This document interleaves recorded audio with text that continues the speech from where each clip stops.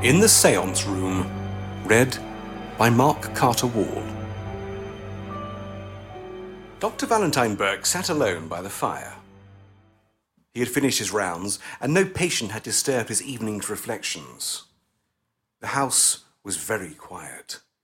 The servants had gone to bed, and only the occasional rattle of a passing cab and the light patter of the rain on the window panes broke the silence of the night. The cheerful glow of the fire and the soft light from the yellow-shaded lamp contrasted pleasantly with the dreary fog which filled the streets outside. There were spirit decanters on the table, flanked by a siphon and a box of choice cigars. Valentine Burke liked his creature comforts. The world and the flesh held full measure of attraction for him, but he did not care about working for his means of pleasure. The ordinary routine of his profession bored him. That he might eventually succeed as a ladies' doctor was tolerably certain. For a younger man like him, with little influence and less money, he was doing remarkably well. But Burke was ambitious, and he had a line of his own. He dabbled in psychics, and had written an article on the future of hypnotism, which had attracted considerable attention. In that section of society which interests itself in occultism, Burke saw his way to making a big success. Meanwhile, as a man cannot live on adulation alone, the doctor had a living to get, and he had no intention whatsoever of getting it by the labour of his hands. He was an astute younger man who knew how to invest his capital to the best advantage. His good looks were his capital, and he was about to invest them in a wealthy marriage. The fate had certainly been propitious, for they brought Miss Elma Lang into the charmed circle of the Society for the Revival of Eastern Mysticism. Miss Lang was an orphan. She had full control of her fortune of £30,000. She was young, sufficiently pretty, and extremely susceptible. Burke saw his chance and went for it, to such good purpose that before a month had passed, his engagement to the heiress was announced, and the wedding day within measurable distance. There were several other candidates for Miss Lang's hand, but it soon became evident that the doctor was first favourite. The gentlemen who devoted themselves to occultism, for the most part, despised physical attractions. Their garments were fearfully and woefully made. They were careless as to the arrangement of their hair. Beside them, Valentine Burke, handsome, well set up, and admirably turned out, showed to the very greatest advantage. Elma Lang adored him. She was never tired of admiring him. She was lavish of pretty tokens of her regard. Her photographs in costly frames were scattered about his room, and on his hand glittered the single stone diamond ring which had been her betrothal gift. He smiled pleasantly as he watched the firelight glinting from the many-coloured facets. "I have been lucky," he said aloud. "I pulled that through very neatly. Just in time, too, for my credit would not stand another year. I ought to be all right now if—" He broke off abruptly, and the smile died away. If it were not for that other unfortunate affair, what a fool, what a damn fool I was not to let the girl alone. And what a fool she was to trust me. Why could she not have taken better care of herself? Why could not the old man have looked after her? He made row enough about shutting the stable door when the horse was gone. It was cleverly managed, though. I think her dear papa exonerates me from any participation in her disappearance. And fate seems to be playing into my hand, too. That body turning up just now is a stroke of luck. I wonder who the poor devil really is." He felt for his pocketbook and took out a newspaper cutting. It was headed in large type, "Mysterious disappearance of a young lady. The body found yesterday by the police in Muddlesham Harbour is believed to be that of Miss Catherine Greaves, whose mysterious disappearance in January last created so great a sensation. It will be remembered that Miss Greaves, who was the daughter of a well-known physician at Templeford, Worcestershire, had gone to Muddlesham on a visit to her married sister, from whose house she suddenly disappeared. Despite the most strenuous efforts on the part of her distracted family, backed by the assistance of able detectives, her fate has up to the present remained enshrouded in mystery. On the recovery of the body yesterday, the Muddlesham police at once communicated with the relations of Miss Greaves, by whom the clothing was identified. It is now supposed that the unhappy girl threw herself into the harbour during a fit of temporary insanity, resulting, it is believed, from an unfortunate love affair. Valentine Burke read the paragraph through carefully and replaced it in the pocketbook with a cynical smile. How exquisitely credulous are the police, and the relatives, and the noble British public. Poor Kitty is practically dead to the world. What a pity. He hesitated and stared into the blazing coals. It would save so much trouble, he went on after a pause. And I hate trouble. His fingers were playing absently with a letter, from which he had taken the slip of printed paper, an untidy letter, blotted and smeared, and hastily written on poor, thin paper. He looked at it once or twice, and tossed it into the fire. The note sheet shriveled and curled over, dropping onto the hearth, where it lay smouldering. A hot cinder had fallen out of the grate, and the doctor, stretching out his foot, kicked the letter closer to the live coal. Little red sparks crept like glowworms along the scorched edges, which flickered and died out. The paper would not ignite. It was damp with the woman's tears. I was a fool, he murmured with conviction. It was not good enough, and it might have ruined me. He turned to the spirit stand and replenished his glass, measuring the brandy carefully. I don't know that I am out of the wood yet, he went on, as he filled up the tumbler with soda water. The money is running short, and women are so inconsiderate. If Kitty were to take into her head to turn up here, it would be the... The sentence remained unfinished, cut short by a sound from below. Someone had rung the night bell. Burke set down the glass and bent forward, listening intently. The ring, timid, almost deprecating, was utterly unlike the usual imperative summons for medical assistance. Following immediately on his outspoken thoughts, it created an uncomfortable impression of coming danger. He felt certain that it was not a patient, and if it were not a patient, who was it? There was a balcony to the window. He stepped quietly out and leaned over the railing. By the irregular flicker of the street lamp, he could make out the dark figure of a woman on the steps below, and through the patter of the falling rain, he fancied he caught the sound of a suppressed sob. With a quick glance to assure himself that no one was in sight, the doctor ran downstairs and opened the door. A swirl of rain blew into the lighted hall. The woman was leaning against one of the pillars, apparently unconscious. Burke touched her shoulder. "What are you doing here?" he asked sharply. At the sound of his voice, she uttered a little cry and made a sudden step forward, stumbling over the threshold and falling heavily against him. "Val!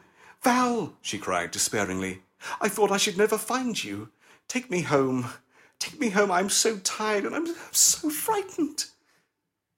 The last word died away in a wailing sob. Then her hands relaxed their clinging hold and dropped nervously at her side. In an emergency, Dr. Burke always acted promptly. Here, he shut the outer door and, gathering up the fainting girl in his arms, carried her into the consulting room and laid her on the sofa. There was no touch of tenderness in his handling of the unconscious form. He never cared much about her, when at her best. Dainty in figure and fair of face, he had made love to her, just to pass the time in the dullness of a small country town. She had met him more than halfway, and almost before his caprice was gratified, he was weary of her. Her very devotion nauseated him. He looked at her now with a shudder of repulsion. The gaslight flared coldly on the white face, drawn by pain and misery. All its pretty youthfulness had vanished. The short hair, uncurled by the damp night air, straggled over the thin forehead. There were lines about the closed eyes and the drooping corners of the mouth. The skin was strained tightly over the cheekbones and looked yellow, like discoloured wax. His eyes noted every defect of face and figure, and as he stood, wondering what he should do with her, he knew no one better how quickly the breath of scandal can injure a professional man. Once let the real story of his relations with Catherine Greaves get wind, and his career would practically be ruined. He began to realize the gravity of the situation. Two futures lay before him, the one bright with the sunshine of love and prosperity, the other darkened by poverty and disgrace. He pictured himself the husband of Elma Lang, with all the advantages accruing to the possessor of a charming wife and a large fortune, and he cursed fate, which had sent this wreck of womanhood to stand between him and that happiness. By this time, she had partially recovered, and her eyes opened with the painful upward roll common to nervous patients when retaining consciousness. With her disheveled hair and rain-soaked garments, she had all the appearance of a dead body. The sight, horrible as it was, fascinated Burke. He turned up the gas, twisting the chandelier so as to throw a full light on the girl's face. She looks as though she were drowned, he thought. When she really is dead, she will look like that. This idea took possession of his mind. If she were dead, if only she were really dead. Who can trust the discretion of a wronged and forsaken woman, but the dead tell no tales. If only she were dead. These words repeated themselves again and again, beating into his brain like the heavy strokes of a hammer. Why should she not die? Her life was over, a spoiled, ruined thing. There was nothing before her but shame and misery. She would be better off dead. Why, he laughed suddenly, a hard, mirthless laugh. She was dead already. Her body had been found by the police, identified by her own relations. She was supposed to be drowned, not make the supposition a reality. A curious light flashed into the doctor's handsome face. A woman seeing him at that moment would have hesitated before trusting her life in his hands. He looked at his unwelcome visitor with an evil smile. She had come round now and was crouched in the corner of the sofa, sobbing and shivering. "Don't be angry with me, Val, please. Please don't be angry. I waited till I had only just enough money for my ticket, and I dare not stay there any longer. It is so lonely, and you never come to see me now. It is 10 weeks since you were down, and you won't answer to my letters. I was so frightened, all alone. I began to think you were getting tired of me. Of course, I know it is all nonsense. You love me as much as you ever did. It is only that you are so busy and hate writing letters." She paused, waiting for some reassuring words, but he did not answer, only watched her with cold, steady eyes. "Did you see the papers?" she went on with chattering teeth. "They think I'm dead. Ever since I read it, I've such dreadful thoughts. I keep seeing myself drowned. I believe I'm going to die, Val, and I don't want to die. I'm so frightened. And I thought you would take me in your arms and comfort me like you used to, and I should feel safe. Why don't you speak to me? Why do you look at me like that? Val, dear, don't do it. Don't do it. I cannot bear it." Her great, terrified eyes were fixed on his, fascinated by his steady, unflinching gaze. She was trembling violently. Her words came with difficulty, in short gasps. "You have never said you were glad to see me. It is true, then, that you don't love me anymore. You are tired of me, and you will not marry me now. What shall I do? What shall I do? No one cares for me. No one wants me. And there is nothing left for me to do but die." Still no answer. There was a long silence while their eyes met in that fixed stare, his cold, steady, dominating, hers flinching and striving vainly to withstand the power of the stronger will. In a few moments, the unequal struggle had ended. The girl sat stiff and erect, her hands grasping the arm of the sofa. The light of consciousness had died out of the blue eyes, leaving them fixed and glassy. Burke crossed the floor and stood in front of her. "Where is your luggage?" he asked authoritatively. She answered in a dull, hypnotized way. At the station. Have you kept anything marked with your own name? Any of my letters? No. Nothing. There. You have kept some of my letters. Where are they? Here. Her hand sought vaguely for her pocket. Give them to me. All of them. Mechanically, she obeyed him, holding out 3 envelopes. After separating them carefully from her purse and handkerchief. Give me the other things. He opened the purse. Besides a few shillings, it contained only a visiting card on which an address had been written in pencil. The doctor tore the card across and tossed it into the fireplace.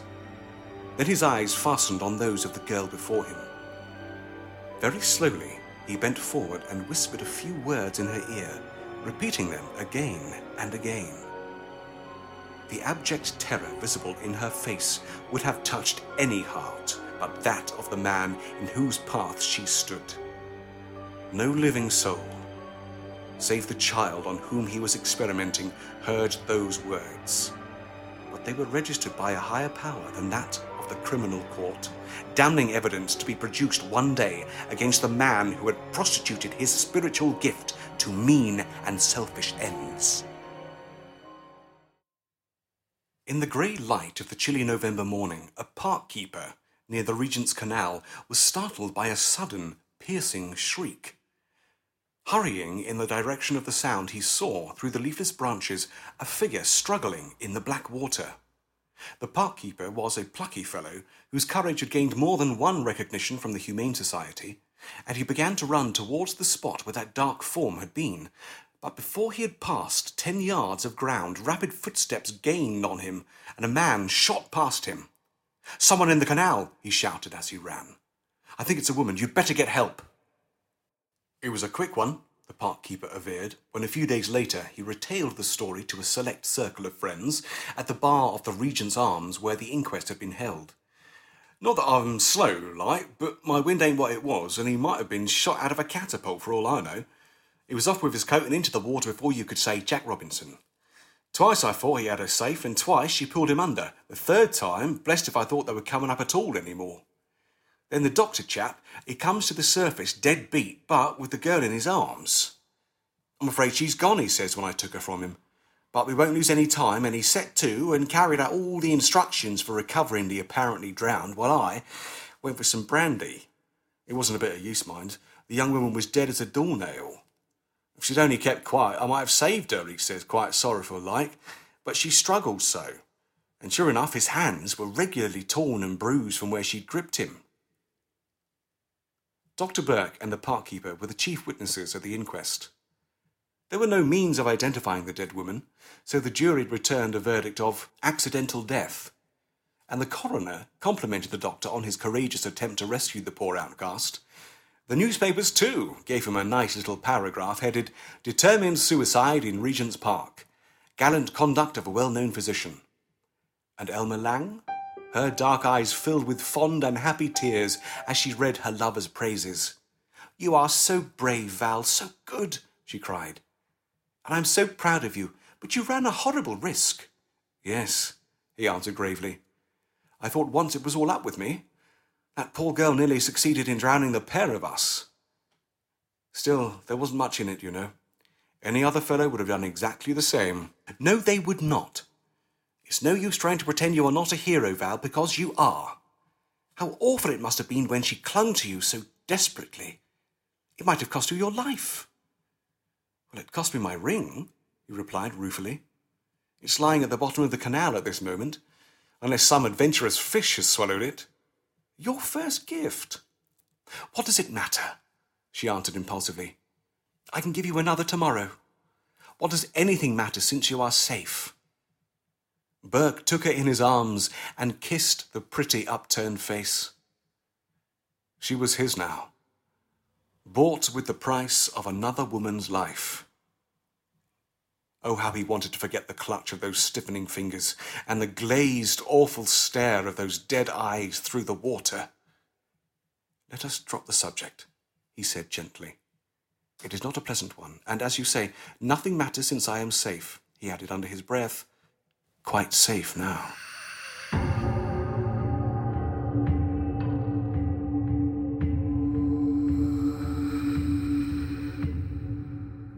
carriage stood at the door. In the drawing room, Mrs. Burke was waiting for her husband. She had often waited for the doctor during the 4 years which had elapsed since their marriage. Those 4 years had seen, to a great extent, the fulfillment of Burke's ambition. He had money. He was popular, sought after, an acknowledged leader of the new school of philosophy, an authority on psychic phenomena, and the idol of the smart women who played with the fashionable theories and talked glibly on subjects the very ABC of which was far beyond their feeble comprehension. Socially, Dr. Burke was an immense success. As a husband, he fell short of Elmer's expectations, although she never admitted to the fact. She made a perfect wife, interesting herself in his studies and assisting him materially in his literary work. Outwardly, they were a devoted couple. The world knew nothing of the indefinable barrier which held husband and wife apart, of a certain vague distrust which had crept into the woman's heart, bred of an instinctive feeling that her husband was not what he seemed to be. Something, she knew not what, lay between them. Her quick perception told her that he was always acting a part. She held in her hand a little sheaf of papers, notes that she had prepared for him on the series of seances which for a month past had been the talk of the town. A medium of extraordinary power had flashed like a meteor into the firmament of London society. And phenomena of the most startling kind had baffled alike the explanations of both scientist and occultist.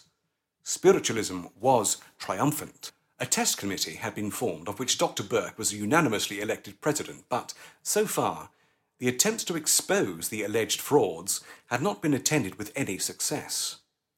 So it was to Madame Delphine's house that the Burkes were going tonight. The séance commenced at 10, and the hands of the clock already pointed to a quarter to that hour, so the doctor hurried into the room. "Ready?" he said. "Come along then. Where are the notes?" He glanced hastily through them as he went downstairs. "Falconer and I have been there all afternoon," he explained as they drove off. "I had only just time to get something to eat at the club before I dressed. We have taken the most elaborate precautions. If something cannot be proved tonight—" He paused. "Well?" Elmer said anxiously. "We should be the laughing-stock of London," he concluded emphatically. "What do you really think of it?" she inquired. "It was humbug, of course, but the difficulty is to prove it. Mrs. Thirlwall declares that the fifth appearance last night was undoubtedly her husband. I saw her today. She was quite overcome." "Mrs. Thirlwall is an hysterical fool," Elmer said. "But your theory admitted the possibility of materializing the intense mental—" Burke leaned back in the carriage, laughing softly. "My dear child, I had to say something." "Valentine!" she cried sorrowfully. "Is there no truth in anything you say or write? Do you believe in nothing?" "Certainly. I believe in matter and myself. Also, that the many fools exist for the benefit of a minority with brains. When I see any reason to alter my belief, I shall not hesitate to do so.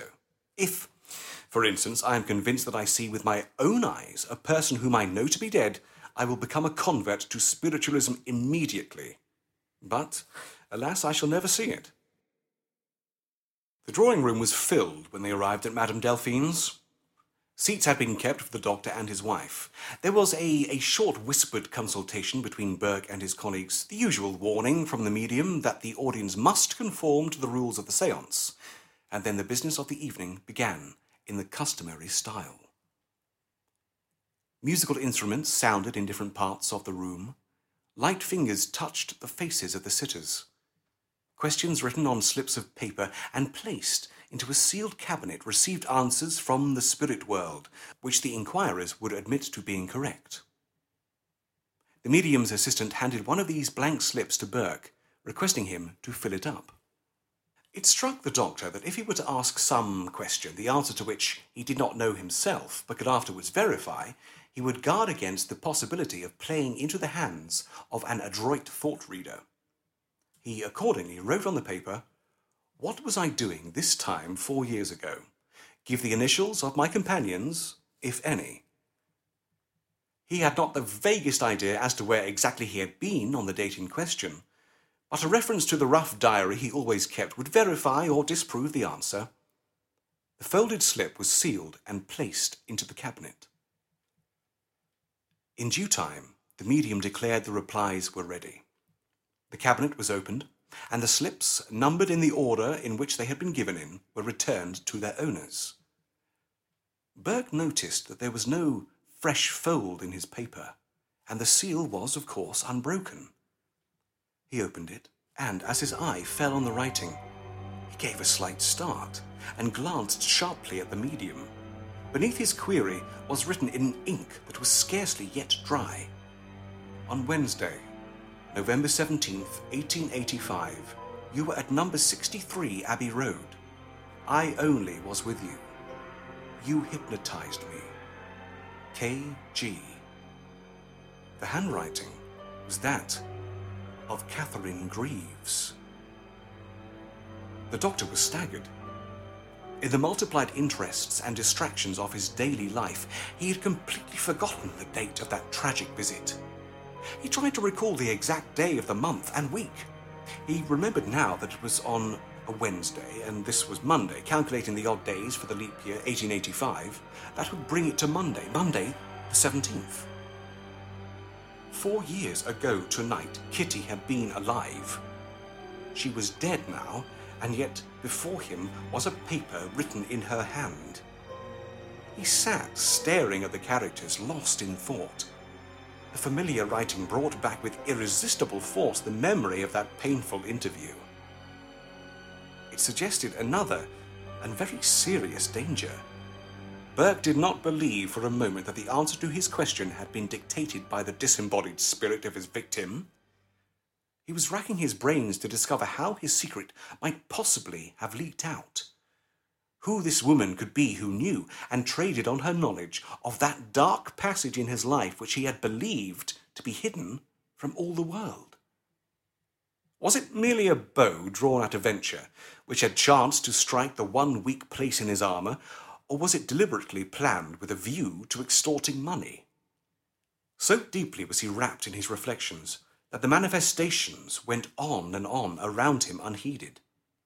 The dark curtain, which screened off a portion of the room, divided, and a white-robed child stepped out. It was instantly recognized by one of the sitters, a nervous, highly strung woman whose passionate entreaties that her dead darling would return to earth fairly harrowed the feelings of the listeners. Other manifestations followed. The audience were becoming greatly excited. Burke sat indifferent to it all, his eyes fixed on the writing before him, till his wife touched him gently. "What is the matter, Val?" she whispered, trying to read the paper over his shoulder. "Is your answer correct?" He turned on her sharply, crushing the message in his hand. "No," he said audibly. "It is a gross imposture. There was no such person." "Hush!" She laid a restraining hand on his arm. "Do not speak so loudly. That is a point in our favour anyway. Mr. Falconer has proposed a fresh test. He has asked if a material object, something that had been lost at any time, can be restored by the spirits."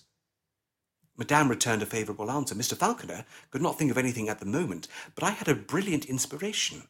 I told him to ask for your diamond ring, the ring you lost when you tried to save that poor girl's life." Burke rose to his feet, then recollecting himself, sat down again and tried to pull himself together. There was nothing in it. If this Madame Delphine was really acquainted with the facts of his relations with Catherine Greaves, she could not know his ghastly termination. He tried to reassure himself, but vainly. His nerve was deserting him, and his eyes roved vacantly around the semi-darkened room, as if in search of something. A sudden silence had fallen on the audience. A cold chill like a draught of icy air swept through the seance chamber. Mrs. Burke shivered from head to foot and drew closer to her husband. Suddenly, the stillness was broken by a shriek of horror. It issued from the lips of the medium who, like a second witch of Endor, saw more than she expected and crouched, terror-stricken, in the chair to which she was secured by cords adjusted by the test committee. The presence which had appeared before the black curtain was no white-clad denizen of Summerland, but a woman in dark, clinging garments, to all appearance dripping with water. a woman with wide-opened, glassy eyes, fixed, ill, and unalterable stony stare. It was a ghastly sight. All the concentrated agony of a violent death was stamped on that awful face. Of the 20 people who looked upon it, not one had the power to move or speak. Outstretched, and on the open palm, a small, glittering object, a diamond ring. It moved very slowly, and the second or so during which it traversed the space between the curtain and the seats of the audience seemed hours to the man who knew for whom it came. Valentine Burke sat rigid. He was oblivious of the presence of spectators, hardly conscious of his own existence. Everything was swallowed up in a suspense too agonizing for words, the fearful expectancy of what was about to happen. Nearer and nearer it came. Now it was close to him. He could feel the deathly dampness of its breath, those awful eyes looking into his. The distorted lips parted, formed a single word. Was it the voice of a guilty conscience, or did that word really ring through and through the room? Murderer! For a full minute the agony lasted. Then something fell with a sharp click on the carpetless floor. The sound recalled the petrified audience to a consciousness of mundane things. They became aware that it was gone. They moved furtively, glanced at each other, and then at last someone spoke. It was Mrs. Burke. She had vainly tried to attract her husband's attention, and now turned to Falconer, who sat next to her. "Help me to get him away," she said. The doctor alone had not stirred. His eyes were fixed, as though he was still confronted by that unearthly presence. 2 of the committee were releasing the medium, who was half dead with fright. Falconer unfastened the door and called for a servant to hail a hansom. When he returned to the seance room, the doctor was still in the same position. It was some moments before he could be roused, but when once they succeeded in their efforts, Burke's senses seemed to return. He rose directly and prepared to accompany his wife. As they quitted their seats, Falconer's eyes fell on the diamond ring which lay unnoticed on the ground. He was going to pick it up, but someone caught his hand and stopped him. "Leave it alone," said Mrs. Burke in a horrified whisper. "For God's sake, don't touch it." Husband and wife drove home in silence. Silently, the doctor dismissed the cab and opened the hall door. The gas was burning brightly in the study.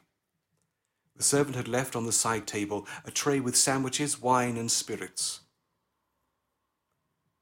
Burke poured out some brandy and tossed it off neat. His face was still rather white, otherwise he had quite recovered his usual composure. Mrs. Burke loosened her cloak and dropped wearily into a chair by the fire. A hopeless despondency was visible in every line of her attitude. Once or twice the doctor looked at her and opened his lips to speak, but then he thought better of it and kept silence. Half an hour passed in this way. At last, Burke lighted a candle and left the room. When he returned, he carried in his hand a small bottle. He had completely regained his self-possession as he came over to his wife and scrutinized her troubled face. "Have some wine," he said, "and then you had better go to bed. You look thoroughly done up." "What is that?" She pointed to the bottle in his hand. "A sleeping draught. Merely a little morphia and bromide. I should advise you to take one too. Frankly, tonight's performance was enough to try the strongest nerves. Mine requires steadying by a good night's rest, and I do not intend risking an attack of insomnia." She rose suddenly from her chair and clasped her hands on his arm. "Val," she cried piteously, "don't try to deceive me. Dear, I can bear anything if you will only trust me and tell me the truth. What is this thing which stands between us? What was the meaning of that awfulness?" For a moment he hesitated. Then he pulled himself together and answered lightly, "My dear girl, you are unnerved, and I do not wonder at it. But let us forget it." I cannot, she interrupted wildly. "I must know what it meant. I've always felt there was something. Valentine, I beseech you, by everything you hold sacred, tell me the truth now before it is too late. I could forgive you almost anything if you will tell me bravely. But do not leave me to find it out for myself. There is nothing to tell. You will not trust me? I tell you, there is nothing. That is your final answer? Yes. Without a word, she left the room and went upstairs. Burke soon followed her. His nerves had been sufficiently shaken to make solitude undesirable. He smoked a cigar in his dressing room and took the sleeping draught before going to bed. The effects of the opiate lasted for several hours. It was broad daylight when the doctor awoke. He felt weak and used up, and his head was splitting. He lay for a short time in that drowsy condition, which is the borderland between sleeping and waking. Then he became conscious that his wife was not in the room. He looked at his watch and saw that it was 9:30. He waited a few minutes, expecting her to return, but she did not come. Presently he got up and drew back the window curtains. As the full light streamed in, he was struck by a certain change in the appearance of the room. At first he was uncertain in what the change consisted of, but gradually he realized that it lay in the absence of the usual feminine impedimenta. The dressing table was short of its silver toilet accessories. 1 or 2 drawers were open and emptied of their contents. The writing table was cleared, and his wife's dressing case had disappeared from its usual place. Burke's first impulse was to ring for a servant and make inquiries, but as he stretched out his hand to the bell, his eyes fell on a letter, conspicuously placed on the centre of a small table. It was addressed in Elmer's handwriting. From that moment, Burke knew that something had happened, and he was prepared for the worst. The letter was not long. It was written firmly, though pale blue stains here and there indicated where the wet ink had been splashed by falling tears. "When you read this," she wrote, "I shall have left you forever. The only reparation in your power is to refrain from any attempt to follow me. Indeed, you will hardly desire to do so when I tell you that I know all. I said last night I could not endure the torture of uncertainty. My fears were so terrible that I felt I must know the truth or die. I implored you to trust me. You put me off with a lie.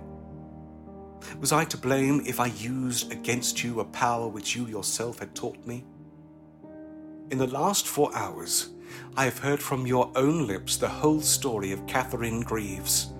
Every detail of that horrible tragedy you confessed unconsciously in your sleep, and I, who loved you, heaven knows how dearly, have had to endure the agony of knowing my husband to be a murderer, and that my wretched fortune supplied the motive for this crime. Thank God that I have no child to bear the curse of your sin, to inherit its father's nature. I hardly know what I am writing. The very ground seems to be cut away from under my feet. On every side I can see nothing but densest darkness, and the only thing that is left to us both is death. Your wretched wife, Elmer." From the moment he opened the letter, Burke's decision was made. He possessed the exact admixture of physical courage and moral cowardice which induces a man worsted in the battle of life to end the conflict by removing himself from the arena. He had taken the best of the world's gifts, and there was nothing left worth having. His belief in a future life was too vague to cause him any uneasiness, and physically, fear was a word he did not understand. He quietly lighted his wife's letter with a match and threw it into the fireless grate. He smoked a cigarette while he watched it burn, and carefully hid the charred ashes among the cinders. Then he fetched from his dressing room a small, polished box, unlocked it, and took out the revolver. It was loaded in all 6 chambers. Burke leisurely finished his cigarette and tossed the end away. He never hesitated a moment. He had no regret for the life he was leaving. As Elmer had said, there was only one thing left for him to do, and he did it.